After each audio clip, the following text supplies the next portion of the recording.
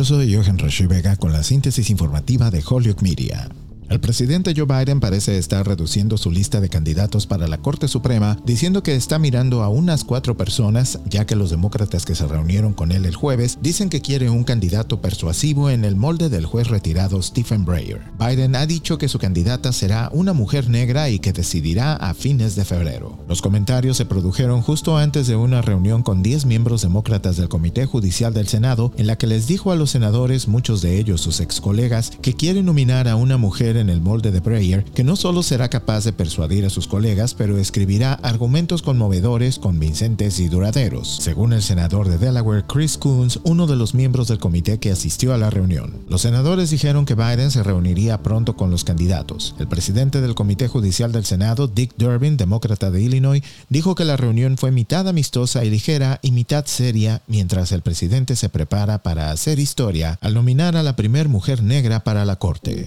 En otras informaciones y con los desalojos en aumento, 3 demócratas de la Cámara de Representantes están presentando una legislación para frenar las amenazas que enfrentan los inquilinos a punto de perder sus hogares. El proyecto de ley de la representante de Massachusetts, Ayanna Pressley, la representante de Connecticut, Rosa DeLauro, quien también preside el Comité de Asignaciones de la Cámara, y la representante de Missouri, Cori Bush, se produce después de que la Corte Suprema anulara la moratoria federal de desalojo en agosto pasado. La ley del programa Lifeline de Emergencias de Vivienda prohibiría a las agencias de crédito registrar los desalojos, financiaría la asistencia legal para luchar contra los propietarios en ciertos casos y aumentaría la aplicación contra la expulsión ilegal de inquilinos. Yo soy Johan Rashi Vega y esta fue la síntesis informativa de Holyoke Media a través de WHMP.